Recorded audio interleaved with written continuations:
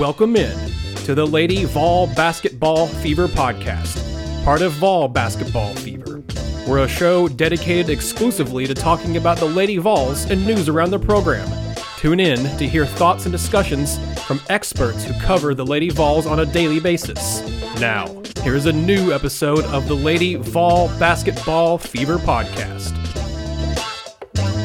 Hello, everyone, and welcome in to another episode of the Lady Vol Basketball Fever podcast. I am Nathaniel Rutherford, joined by the wonderful Maria Cornelius of Go Vols 247, here to break down the ending of the Lady Vols season and also the beginning of the offseason, and a very important offseason for this team. Maria, thank you again for coming on here to talk about the ending of the season, and again, talking about roster construction and the offseason. And basketball never stops. It slows down, thank goodness, for people like me. That certainly doesn't slow down for the coaches, but for people like me, it slows down just a little bit in the spring and summer, so I'll take it. Yeah, I can't imagine being a coach because, like you said, it's a 24/7 even in the months of April, May, June, July. Like it does not stop for them. Before we get into it here, I want to thank all of you all for tuning in, whether it's on YouTube or if you're listening on your podcast app of choice. Thank you so much. We appreciate it if you haven't already subscribed to the channel or to subscribe to the podcast. Leave us a nice 5-star review on Apple Podcasts or Google, either one, or Spotify, I guess I should say, on the podcast store. And like this video if you're watching on YouTube. We would really, really appreciate it. And you'll see more Lady Vol content and Vol basketball men's side as well content on the YouTube and on the podcast. Well, Maria, the season has come to an end. Last time we talked, it was the beginning of the Sweet 16, and we talked about kind of what needed to happen if Tennessee were to beat Louisville. Well, they didn't beat Louisville. They made it close, and they kept it close, and I think if they'd been fully healthy, I would have loved to have seen what this team could have done had Jordan Horston been healthy. Unfortunately, she was not. She could not play, or if they had Keegan Green. Like, if this team had been fully healthy, I would have loved to have seen that matchup, and I also think Lady Vols had really probably could have won that game if everybody was healthy, because they gave it a fight up to the end when Louisville was able to finally kind of pull it away there late. 76-64 was the victory for Louisville, and Tennessee's season ended in the Sweet 16. But it is a season that I think if you look at it as a whole, Maria, it's not, if you go back 15 years ago, this would not be considered a super successful season, not winning the SEC regular season title or tournament title, just getting to the Sweet 16. But this isn't 15 years ago. A lot's happened in the last 10 years to this program. This was the first time in 6 years that the Lady Vols made it to the Sweet 16.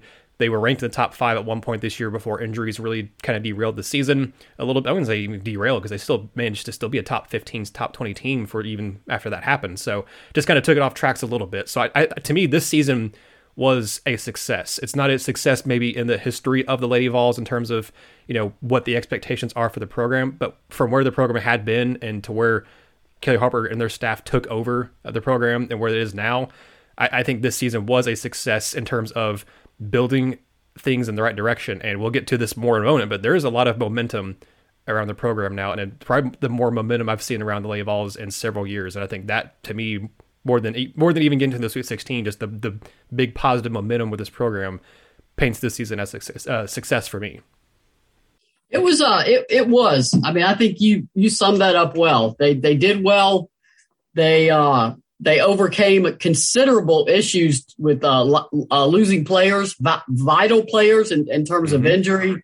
Ray Burrell, Marcus Juarez before the season even started, and of course Ray Burrell, then Keegan Green, then Jordan Horston, who unfortunately did not make it back to postseason.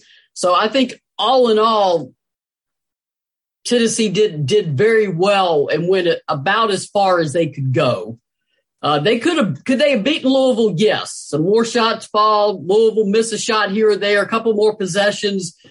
But I mean, props to Louisville. They're Final Four team, so I don't want to act like, oh yeah, Tennessee could have won that game. Tennessee could have won any game it played this year, but in this case, I don't think any Tennessee fan, or at least the majority, don't look back and feel good about this season and where this program is going. Yeah, and what does it say about the resiliency of this team when you look at not just the, overcoming injuries and kind of how far they went, but you look at the tournament, every single Final Four team Tennessee played this year. Obviously, Louisville, they played in the tournament, but you played South Carolina because they're an SEC school, so you play them every year. They played UConn, and they played, wow, I just forgot who UConn played. Yeah, I'm sorry, but it was Stanford. Yeah, so they played Stanford too. It's like you look at the schedule for the Lady Vols, they played every Final Four team. Like that is crazy. Like that is a ridiculously tough schedule, and that's not even throwing in the fact that you look at the other NCAA tournament teams they played. Obviously, not just in the SEC, but a USF, a UCF, other programs like that at Texas, for example, too.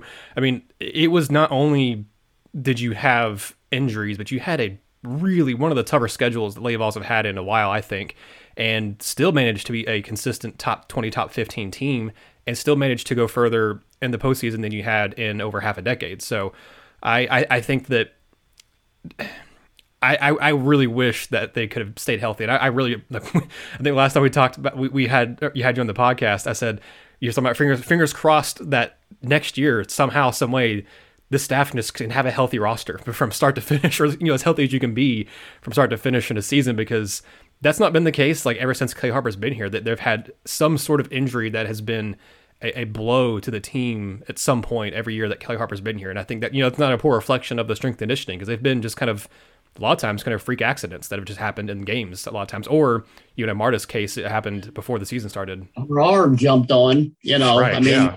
There's really nothing you could do about that. Kian, she felt it as she went up. She knew she had torn the ACL the minute she pushed off that leg. She felt it. So, and then Marta was a stress fracture that still needed help.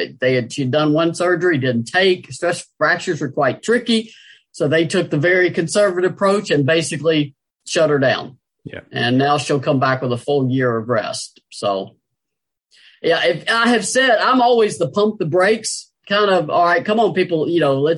The expectation, don't have it up here when it should be here. Mm-hmm. But if they stay healthy, this is a team that is could be a Final Four favorite. I mean, if they have all their pieces, you look at what Kelly did last season as a coach, or this past season, to get that team to a Sweet 16. And she did it with having to play 4 freshmen, a considerable amount of time, an elevated role for a sophomore, and their best player out from February 17th on. And I told everybody who said, well, Tennessee, that's not the expectation of Tennessee. I said, I know. I said, but I want you to look at every Final Four team, take their best player off of it, and tell me if they make that Final Four. Yeah, right. Exactly. Or and like that, and take their best backup post player, or basically their best bench player, take that off their team and see how far they go too. And Tennessee was without both those pieces in postseason play. They didn't have Kean Green or Jordan Horston. Obviously, like you said, Marta had been out the whole year, but like it's one thing to, I mean, you take off the best player who literally was leading your team in scoring, rebounding, and assists. Like she was doing everything for the team, and steal. Like I mean, take that off, and then you also throw in the fact that you had some pretty good depth there with Kean Green behind Tamari Key, but then once she goes out, you're having to put in a true freshman most of the time as your backup post player, and it's I will talk more about her in a second, but I thought Caroline Strickland did well as the kind of year went on, and when she was thrust into more of a role, she I think stepped up, especially in the SEC tournament and NCAA tournament. But like it's not an ideal situation, and I know that you could say, well, they had an easier path, like who they played in the NCAA tournament. I mean, the mid-major teams they played were 2 really good mid-major teams too. Belmont and Buffalo were Belmont took down Oregon. So I mean, yeah. Buffalo in the first round, that didn't. I mean, you didn't used to have first round games like that.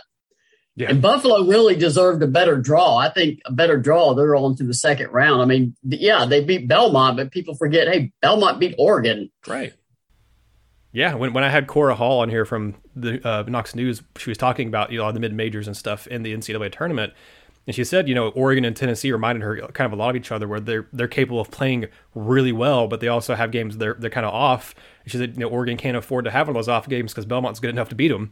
Lo and behold, Belmont beats them because Belmont can be really good from 3, and we saw that kind of keep them in the game against Lady Vols. So I don't want to rehash all of that because you and I talked about that last time we had you on.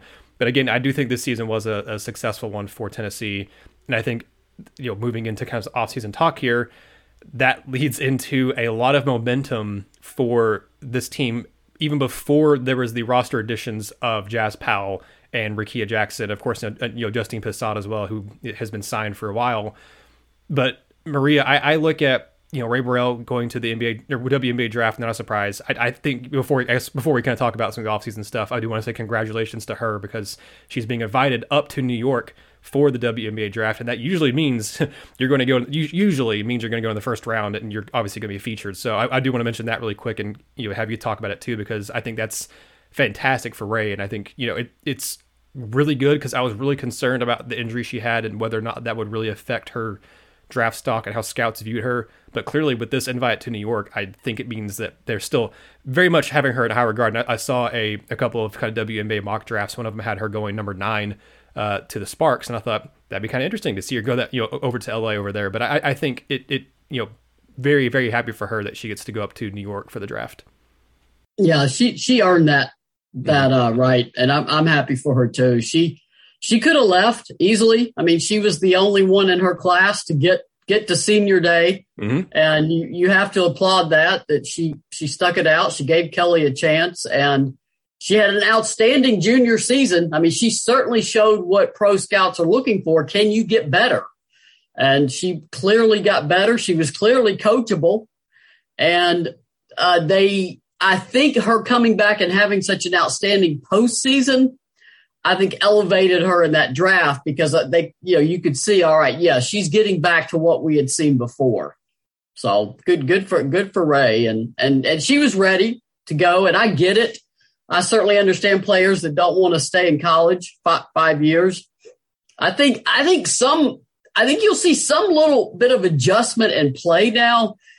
When you go back and look at some of the rosters and not just mid-majors, but Power Fives, you had some 23 and 24-year-old players on these teams. I mean, some players have been in school 5, or if they had a redshirt year or an injury year, 6 years. That experience is going to come back down to earth a little bit. And some of these 18-year-olds aren't going to be looking across the court at a 23-year-old and trying to figure out how to play them because you're older, you're stronger, you're wiser. And there are a lot, and Tennessee was one of them. I mean, Alexis Dye was a tremendous addition to Tennessee this year, but that's not going to happen as often now. That's gonna start rolling back a bit. Yeah, you make a great point because there still will be experienced teams. It was kind of an extreme this year because some teams would have, like you said, multiple kind of super seniors or people who were taking advantage of the COVID year, and I think you still have the COVID year stuff. But you're right, it won't be nearly as prominent, I don't think, this next season as it was this year. So that's a very good point.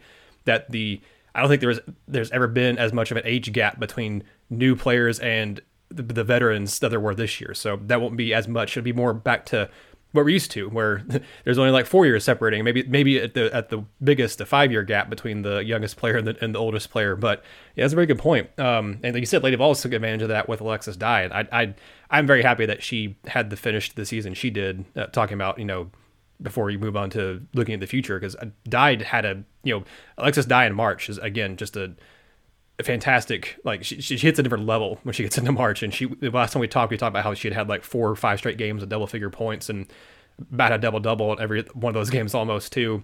I was very happy to see her close out strong because she deserves it. She's seems like a really just phenomenal human being as well. No, I agree. And yeah, I hope she gets drafted or can get into training camp. And but if not, and she wants to pursue it, I mean, she can continue a good career overseas. There are plenty of former Lady Vols that have kept going overseas and just keep doing well, keep making some money in the game. And, they want to do it as long as they can because it's hard. It's hard to give up a uniform when that's all you've known your whole life is wearing a uniform, playing somewhere. And you want to keep that going as long as you can. Well, Maria, let's shift focus here and look at the future because as I've just mentioned there, like the future, in my opinion, is very bright for this program. And that's due in part because of what happened this past year, but also due in part because of some of the roster additions that have already happened with the signing of 5-star Justine Pissat, with the transfer in of point guard Jazz Powell, and the transfer in of forward Rickea Jackson. The other, I think, roster movement that's happened since you and I last talked was Emily Saunders going into the transfer portal for the Lady Vols. And I don't think I don't have any intel. If anyone has intel of you, but you and I were talking beforehand, and there's not really a name to attach out there for the Lady Vols. But I don't think they're done adding players to the roster. And we were talking about where there's kind of the most help that's still needed on the roster, and that is in the post, because as you were saying, like, they have wings, like they are a very deep and talented team at the wing position. They have really good forwards as well, but who can be that person who can spell Tamari Key? Who can be the other five? Because this year you had to put in down the stretch, you had to put in Caroline Strickland there at that backup five. I think she's more of a natural four, just from her play and just kind of how she plays and her size and everything. I didn't think she did bad as a five, but I think that's the area where I would hope the Lady Vols can go grab someone out of the portal who, can be a Kean Green, or maybe even a step further than what Kean Green was. But Maria, these additions, I will talk about in a second about kind of what the roster could look like from the starting five to the bench and stuff, because it's going to be interesting.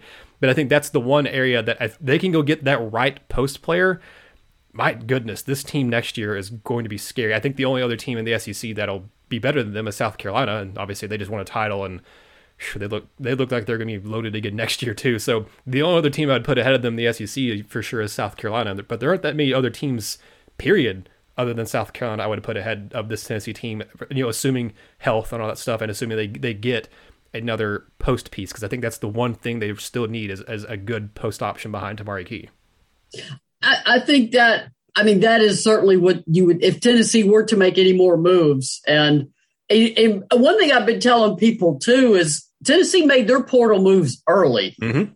They got their point guard. They got Rakia Jackson, and now the portal is just, it's like that, that ride at the fair, that twirl-a-whirl or whatever, where you just sort of, it's just every time you look up, there's somebody else in it. Now, I do want to point out sometimes I've often said too that not every player in the portal is in the portal voluntarily. That some players, maybe the scholarship wasn't renewed, or whatever the exit interviews, the end of season interviews, however that discussion went, maybe didn't go well. Maybe it was mutually agreed upon that somewhere else would be better. So I sometimes hear people talk about all these players all just want to leave. I'm like, well, in some cases, they're in the portal not necessarily by choice. In other cases, and people don't realize this, if you're trying to become a graduate student, you may not always get into the graduate school of your choice, and that could even be the school you're currently playing for. So you may have to become a graduate transfer to get that fifth year at another school. So it is not by any means just players flooding into the portal.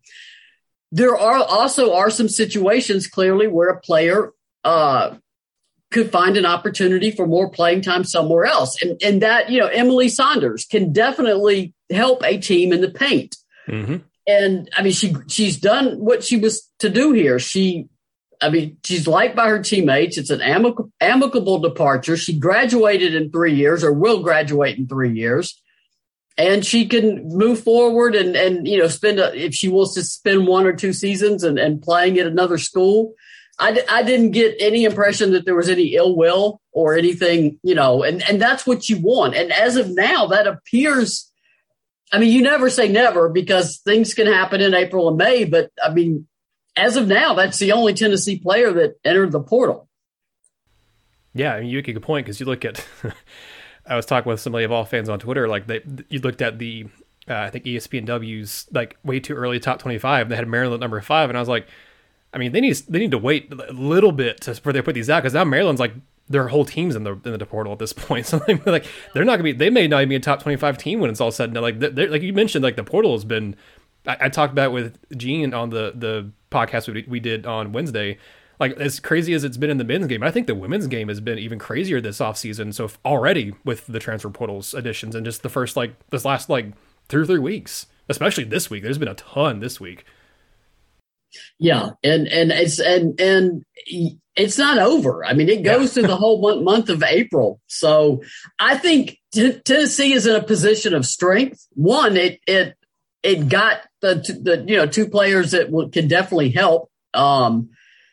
I mean, not just these are not support role players coming in. These are going to be players who will play a significant number of minutes. I mean, who starts? I don't know. Kelly will figure that out in the fall, but they will be two players who will be vital pieces of Tennessee's 2022-23 team. The coaches then, I mean, there's 14 on the roster right now, and the max you can have scholarship wise is 15. Now, Edie Darby's a walk on. I do know from experience, and Pat tried it one couple of years to have full rosters out to the 15, and then she said never again. It's too many, particularly if all 15 think they should be playing. That gets tricky. Now, if you've got some role players or some players who are willing to wait their turn, who realize, okay, I'm not going to play that much year 1 and 2. I'm going to get ready. But with this portal, you're probably going to start seeing fewer players like that who are willing to wait and willing to play limited minutes. And so you're going to have role players. That's why players like Kean Green were so valuable. She knew her role. She embraced her role. So the fact that Tennessee could use help in the paint is I mean, everybody knows that. I mean, that's not even one of those things that you debate. Everybody knows that. Mm-hmm. I don't want to sell Caroline Stripling short at all, because I mean, she really showed in the last two or postseason really what she could do. I mean, the door's open for her to have a monster offseason and get ready to have a much bigger role next year. Then you look at, okay, who's in the portal? I mean, really good post players. I read this on our message board over at 247 on the Summit. You know, good post players don't grow on trees. They're a rare breed. Everybody wants them. So it's not like you're not fighting over a small pool of players a small pool of players, and a lot of schools want them. I mean, 2023, I mean, Tennessee's number one post player, it's clear. It's Aaliyah Del Rosario, the 6'6" post. Now, she's playing in Bell Buckle, Tennessee, so they list her as Nashville. It's really, I think Bell Buckle's about 50 miles from Nashville. She's from the Bronx originally, and she's there. It's a boarding school. She's there. So I've heard people say, well, Tennessee needs to keep in-state kids. I'm like, I really think she probably identifies more as a New Yorker than a Tennessean. But with that said, I mean, that appears to be Tennessee's number one post target right now. And if I'm a 2023 post and I'm looking at that roster, even if they bring somebody in through the portal, could be 1 year, 2 years max, probably. I'm thinking, boy, that door is wide open at Tennessee if I'm a post player, because Tamari Key is headed to the WNBA after one more year. So, yeah. And this team could have two or three. Well, I mean, if you count Jordan Horst and Tamari Key, Rakia Jackson, you're looking at almost. I mean, all of those would be first round picks. Heck, they could all be top 5, top 6 picks. I mean, the next year's draft is loaded. Will be loaded absolutely to the extreme. So yeah, and loaded with Lady Vols too. I mean, to be honest, like you said, 3 of those 3 players, assuming that especially Tamari takes another step forward like she has every year, like she's a top 10 pick, like easy. Jordan Horston, she stays healthy, top 10 pick, easy. I think Rakia, with her skill set, is also potentially a top 10 pick, because I've watched like her film and things she did at Mississippi State. The way she's able to move and cut to the basket, like she has a dynamic play about her that I really like. And that leads me into talking about the roster here. You mentioned Striplin. And yeah, to me, it's no knock against her at all. I just think personally that she's a better fit as a 4 rather than as a 5. It's like, I think you're right. Like, she's in line for a big off season, regardless of if the Lady Vols go add another post from the transfer portal or not. But again, you mentioned like, the starting 5 and everything is for the coaches to figure out between now and November and into December. But I mean, it's a good problem to have, because I look at that and I'm like trying to figure out, okay, who's going to start and who's going to come off the bench? Because you look at this past year, you ended up playing the freshmen, I think, more than you expected, or I guess kind of more than you wanted, because you were hoping that you'd have healthy players that you wouldn't have to play the freshmen as much as you did. But then it also gave them a lot of experience. And as sophomores, I think you really like what you're going to have in some of these players, like with Striplin, but also you look at with Brooklyn Miles especially, but Kai Wynn had a lot of flashes of potential. Sarah Puckett for sure, had a really good freshman season as well. I think Tess Darby was a sophomore this past year, showed some flash and had a really good 3-point shooting season. But man, I look at, potentially what is a starting five? What does a kind of a rotation of 8 or 9 look like next year, Maria? And it's pretty impressive. It's pretty daunting for an opposing team because I would expect both your new transfer additions, Jazz and Rakia, both to start because, Jazz Powell is a true point guard. And Leigh Vols, that was one thing they really missed this year too, credit to Jordan Walker. She did a really good job coming in as you mentioned, was a shooting guard beforehand and was, asked to play the point guard, and she did a really good job of it for that not being her natural position. Now you have a natural point guard, so I imagine Jazz is going to start. Rakia is too, as long as she's healthy, she's too talented, in my opinion, to not start unless there's some issue there. And I've talked to her, had her here on the show, and if you haven't seen that, you can go back and check it out. I don't think there's going to be any personality issue. She seems, I love her personality, so I don't think there's going to be any clash there, so I don't think that's going to be a problem. So I think you have those two starting. I think obviously Horston and Key are going to start. The only other question I have is, who starts at that, 2 spot. I would imagine it would be, Jordan Walker because she's been very talented and has done a really good job her other 2 years here at Tennessee. So then it leads into, who's the first player off the bench? Sarah Puckett is obviously an option, but you look at some of the younger players there. I also just wonder, what happens with Marta Suarez? Because I think it's unfortunate for her for the injuries and the surgery she's had to have, but where does she fit into all this? Because she's very talented. She was a projected starter for this team this year. I like her play and I love her attitude. Where does she fit in? Because I think she's potentially, that 6th or 7th player that, in the rotation, one of the first 2 players off the bench, as long as she's healthy, because she has a lot of potential. There's just a lot of options on this team. That's not a bad thing. It's just really an intriguing kind of starting 5 and a rotation of 8 or 9 that you could potentially have this year. It sets up an interest. Well, one, nobody's going to get comfortable in that starting lineup. You're going to have competition, and that, as a coach, that's what you want. You do not want complacent players that are starting because they know there's not many options behind them. And Tennessee has suffered through several seasons. Not so much. You need to start because freshmen can start. I'm not saying there aren't freshmen that aren't ready to start. I've seen plenty of them. But you need to earn that right to start, not because it's by default. It's you're the best option we have. Any freshman Justine Passat, obviously that's a competitive kid. Yeah, she's going to come in. She's going to be in the rotation too, probably. She's going to come in, and her goal will be a starting position. She's built like that. She's a 6'4" unicorn that can shoot to 22 feet. She's an intriguing person to watch in terms of now you got to get used to everything about college will be new, from sleep patterns to study to class. Now she went to a pretty tough private school, so she's ready for that part of it. But college is just different. You're not at home with mom and dad anymore. And, it's just now you're on your own and you got all that to adjust to. But the young players coming in now, like a freshman like Justine, that is an ideal situation because you are surrounded by veterans. And like Jordan Horst and Tamari Key, they had to start as freshmen. And there was I don't think there was a 4-year player on the roster, maybe one. Making a point, yeah. And so they were forced to not only be freshman starters, but they didn't really have veterans to look to for guidance and experience. And so I'm not saying they both could have started anyway as freshmen, even if they had upperclassmen there. But Kelly's got a totally different roster than her first 3 seasons here in terms of depth and talent. And she has the good thing, and because you always wonder, how do you manage a roster of that size? Kelly will play a lot of people. And she has shown that. So even when she didn't have a lot of roster depth, she wants to develop her. She says, I need to develop players. She thought it was even more important in COVID because you never know when you'd have COVID players out.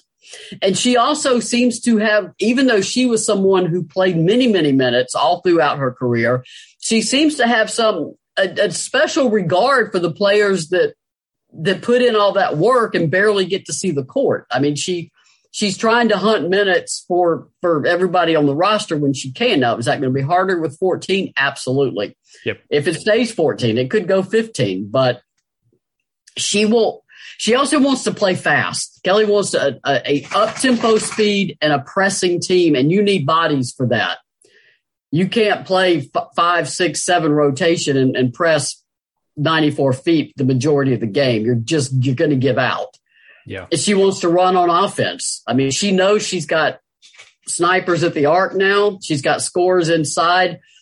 I think the biggest one who will benefit from Jasmine and Rakia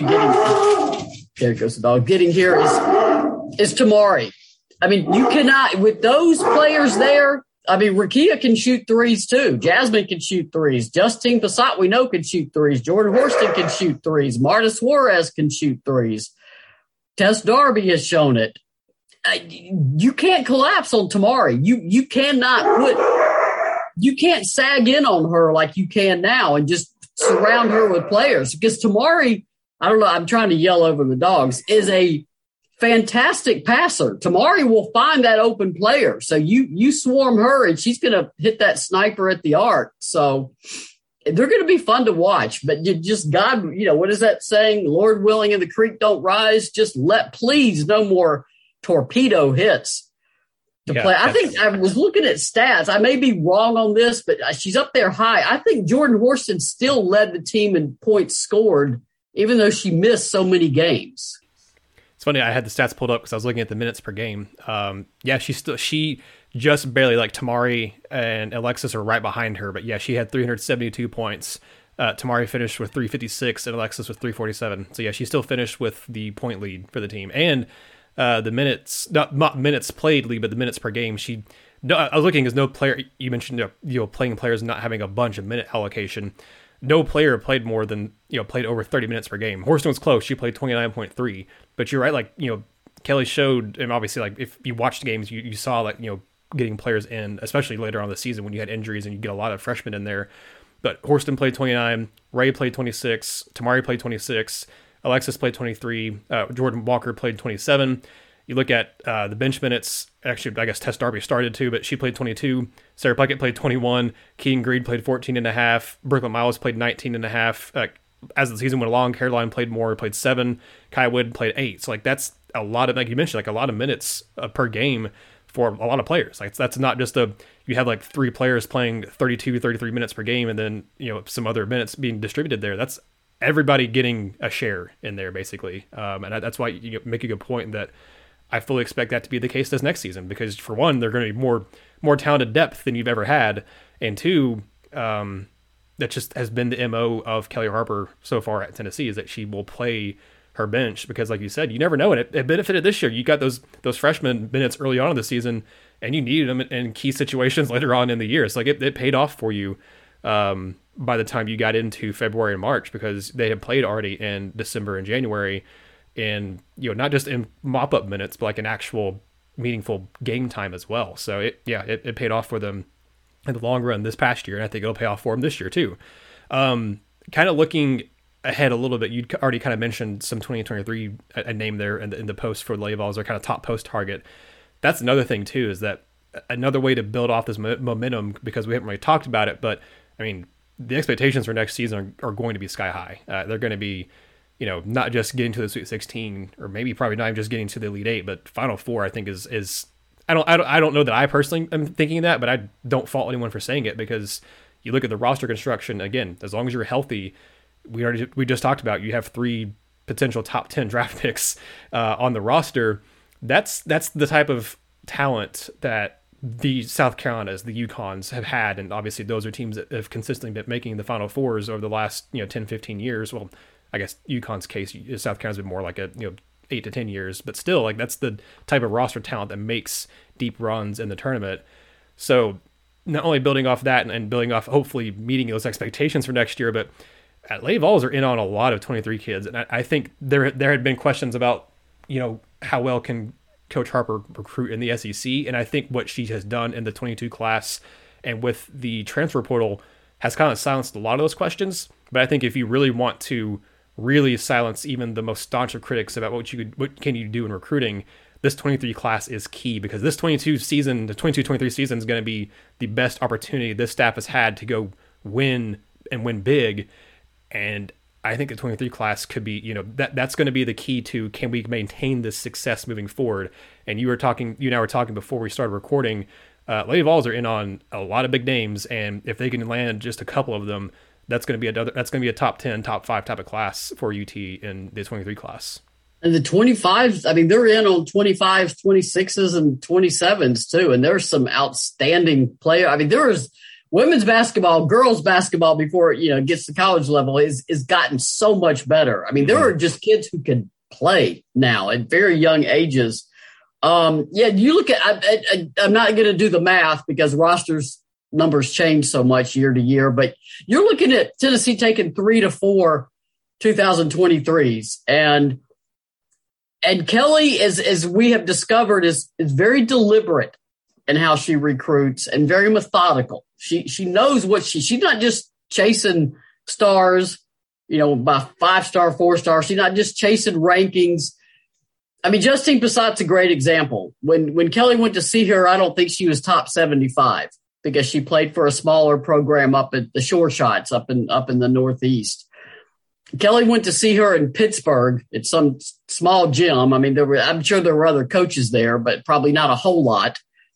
And she walked out of there saying, I want her. I want this kid. And so she has proven, one, that she can evaluate talent. Now, Justine escalated, all of a sudden Tennessee's looking at her. Other people start watching her. Suddenly now she finished number 11 in high school, but was she really like the number 75 player or whatever the 2 years? No, she was a lot better than that, but she just hadn't been seen. So obviously Kelly's not paying attention to what some, self-anointed prognosticators or think about rankings. Good. God bless him for trying. It's an inexact science to say the least. So, but the players they are looking at in 23, there's a lot of top ranked players. I mean, they're in that top 10, top 25, top 50. I would say they would hope to sign about 3 to 4 out of 23. And I mean, they're on track. If they get most of who they're targeting, I mean, it's a top 5 class without a doubt.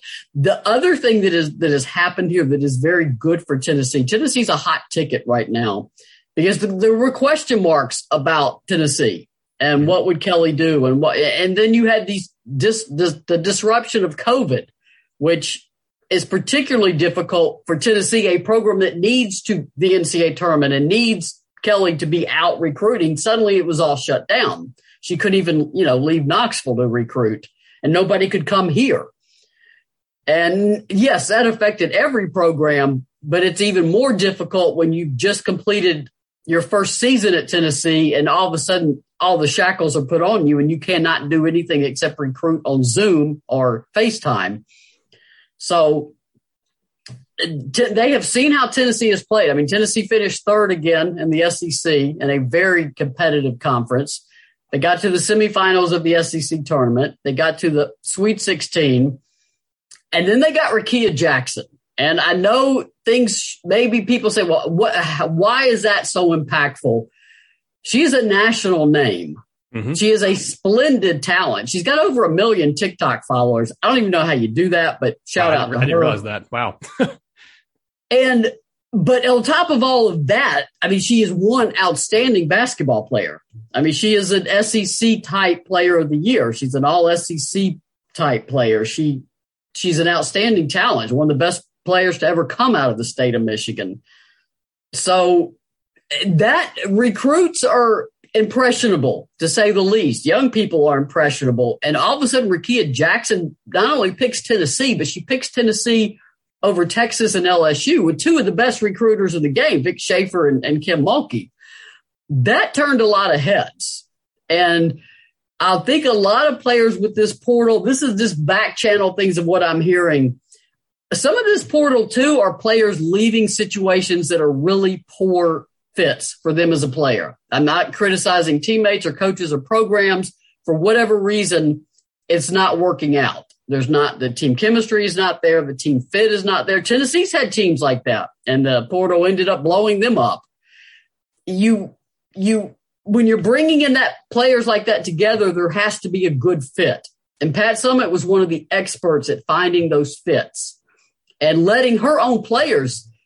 After a recruit was on an official visit, she'd go find the players because they do things outside of the coaches. They do things together. And she goes, okay, honestly, tell me, what do you think? And she's had teams shoot down some recruits and because they didn't like the way they interacted with the team or how they would fit into the team and kids they'll find this stuff out about each other when they talk. And Kelly takes that same approach. She's walking around with that blueprint. She has that famous blueprint. I've never seen it, but probably got recruits' names all over it, so you can't see it. But she's got a blueprint, literal blueprint she spreads out on the table for recruits about what she wants to do and where you fit and how you like a depth chart and who would play where and that's Justine beside. I think Sarah Puckett, when she saw that blueprint, she was sold. I remember talking to her parents, and they were letting Sarah make up her own mind, but privately, they looked at each other and they go, "Good, please let her pick Tennessee." But they stayed out of it. But that was what they wanted after Kelly's visit. So you turn Kelly loose, you get her in these living rooms.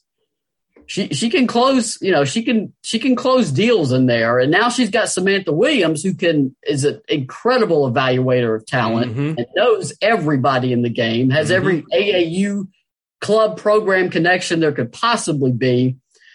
And then Joy McCorvey, she's young enough to still relate to the players, very driven player, very energetic coach, has helped Tamari Key immensely with her game. So Tennessee right now is in a position of strength. And I'll tell a quick story about Mickey DeMoss. Everybody knows Mickey DeMoss was Pat's recruiting coordinator, was responsible for getting Shamiqua Holtzclaw here. And she was with Pat for years and then went off and she was head coach at Kentucky and then ended up being an associate head coach at Texas. And she came back for 2 seasons when Pat was sick. She did not know Pat was sick, but Pat had an opening and brought Mickey back. And I was talking to her, because I hadn't, she hadn't been around the program in years. And probably at that point it would have been, when did she leave? 2002, I think, 2003, somewhere right in there, 2002 or 3. So she had come back like 7 years later and had been at other schools. And I said, and she was back to doing the recruiting. I said, what's the difference coming back here? And I'll never forget what she said. She said, Tennessee doesn't recruit. Tennessee selects. And she goes, and now I can select again. And Tennessee is getting back to that position of where, okay, we select this one and this one. That's who we want. And I don't know how many players back during the Pat era, they turned down that wanted to come here because they had selected the ones that, they wanted. Now, I'm not saying you don't make mistakes. I mean, Tennessee missed on recruits. There's always mistakes out there. But Tennessee's getting back to that place where they're selecting and not just recruiting. And Kelly is very clear on what she wants and how she wants this program to go. And I've also heard that players are picking up on the vibe at Tennessee. One, you didn't have wholesale transfers out of here. That's a good sign. 2, I mean, they can watch benches. They can see players. They can see team chemistry.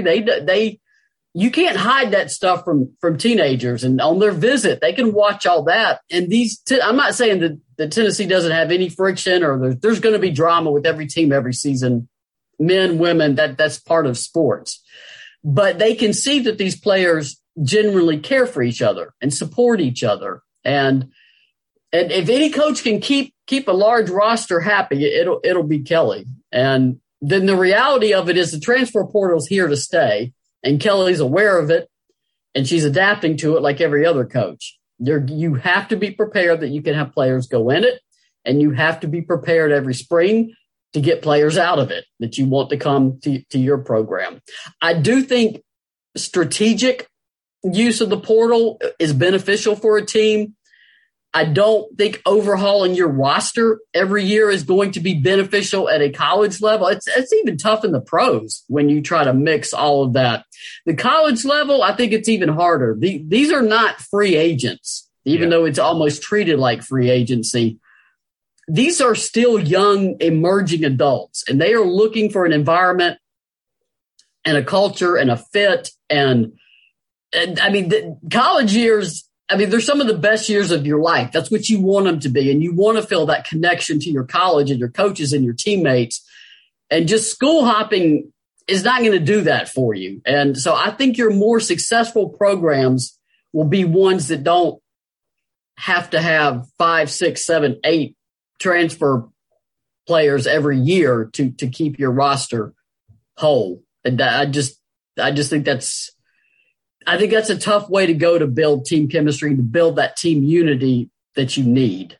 The 2 or 3, yeah. I mean, I can see every team having 1, 2, maybe 3 every year. That the portal is a recruiting tool. It's not just spring recruiting, summer recruiting, fall visits, winter visits. No, it's recruiting. The portal is another recruiting season, and you never know who's going to be in it.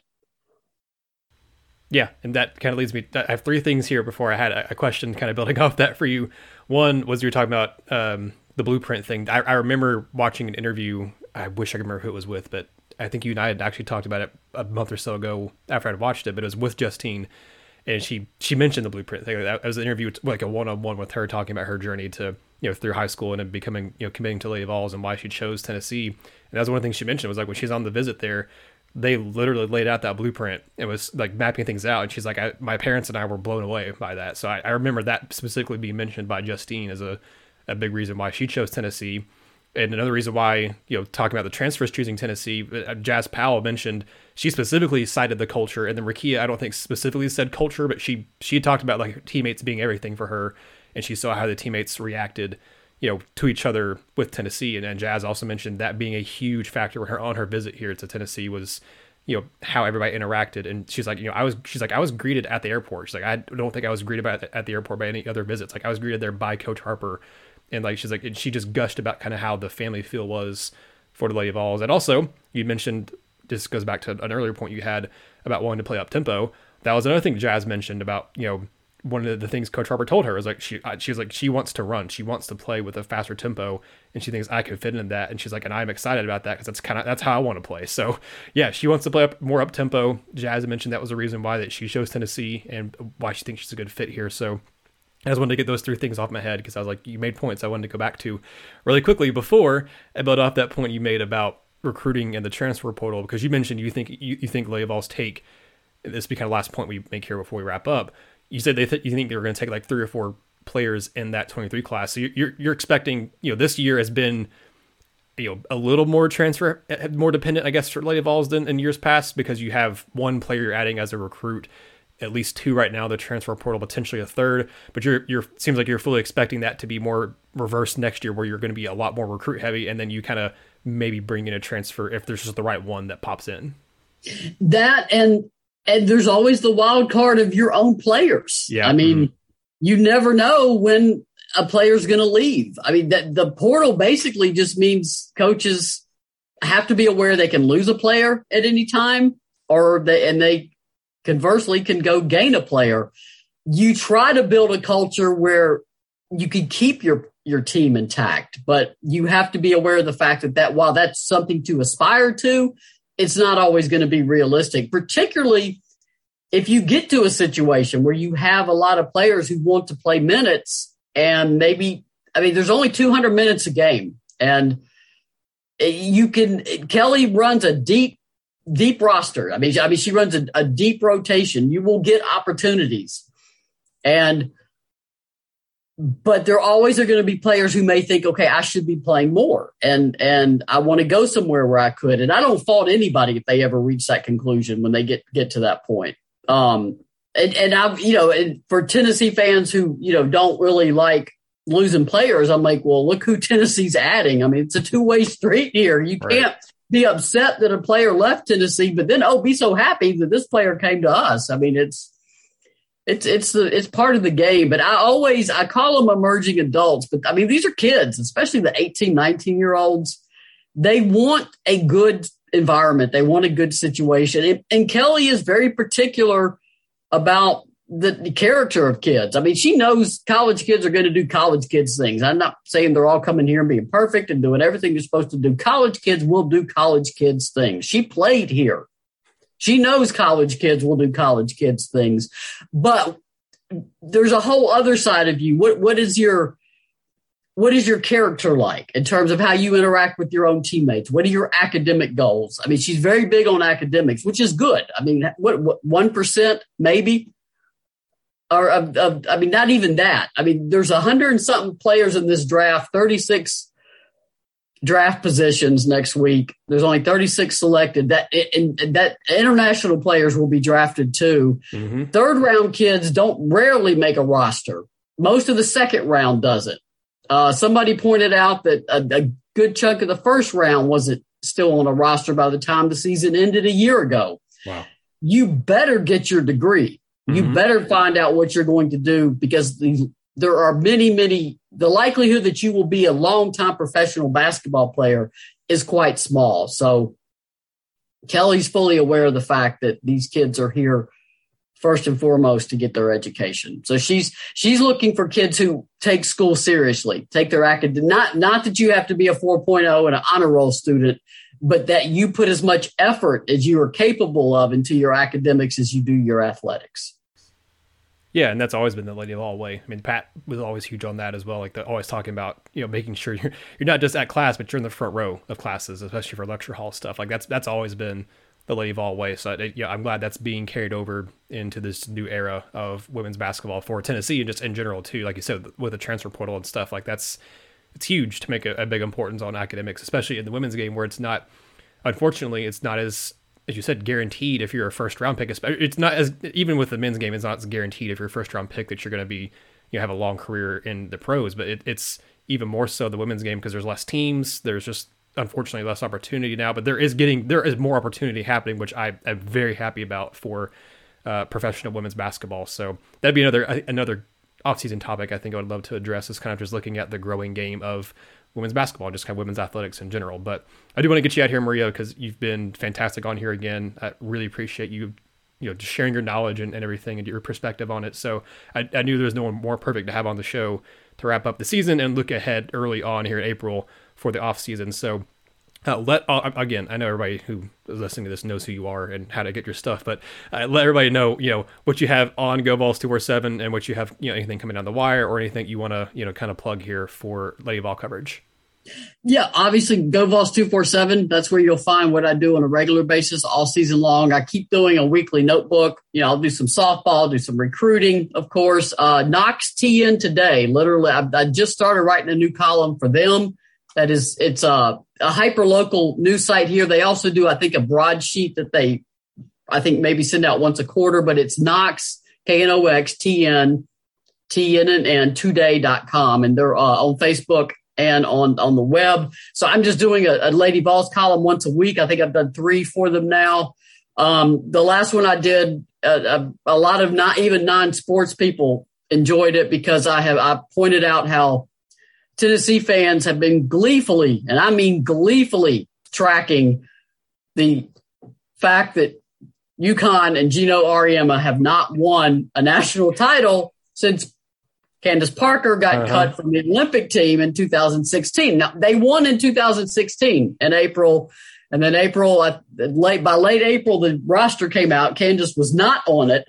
And Tennessee fans have pointed out that they lost in 2017, 18, 19, of course, 20. There was no tournament, 21, and now 22. So over 6 years, it's been 5 defeats. And people, for whatever reason, enjoyed that column because I was just pointing out that, keeping score. Tennessee fans are keeping a different score. And what they want now is to settle the score of all time and win another national title and get Tennessee back there. So for you never know when you write something, what people are really going to respond to, but that's the one that people have responded to. Oh yeah, I'm actually gonna link that in the description. I'm glad you brought it up because yeah, I saw that people going crazy over that on social media. So I'm definitely gonna put that in the description, on the podcast description and on the YouTube description. So wherever you're watching / listening to this, you can click the link and check that out. It is definitely worth the read. And you're right. I mean, Vol fans, Lady Vol fans, both, like I think we all love and enjoy being a little petty, and like you said, keeping up with it and hating on the people who hate on Tennessee a lot. So I think you're right. Like I'm not surprised at all that one played well with the Vol fan base. So I'll link that in the description. But Maria, again, thank you so much, Maria, for hopping on and I agree. I'm still mad Peyton Manning didn't win the Heisman. I mean, I'll be mad about that forever. Yeah, me too. And I was like 5 when that happened, but so like I like just growing up, like that's one of the things I remember people talking about all the time when I was a young kid is Peyton got cheated out of the Heisman, and he was the second Tennessee player to get cheated out of the Heisman. So I hope that, you know, if Hendon Hooker makes a Heisman run, he doesn't get cheated out of one also this year. So anyway, thank you so much, Maria. Thank you for all of you Lady Vol fans and Vol fans both who have been listening and watching along all season. We'll have plenty of off-season coverage. You know, it's April, beginning of April. We'll probably have some breaks here and there just because we can, and it's nice to have little breaks, but there's going to be plenty to talk about with both these teams, the men's and women's teams, basketball at Tennessee. So be on the lookout for more stuff from Vol Basketball Fever and Lady Vol Basketball Fever here on YouTube and on the podcast as well. So again, signing off for Maria, I am Nathaniel. Please subscribe if you haven't already, like this video, or subscribe to the podcast, whatever you're doing and listening, however you're doing it. We would really appreciate that. But thank you all again. This has been another episode of the Lady Vol Basketball Fever podcast.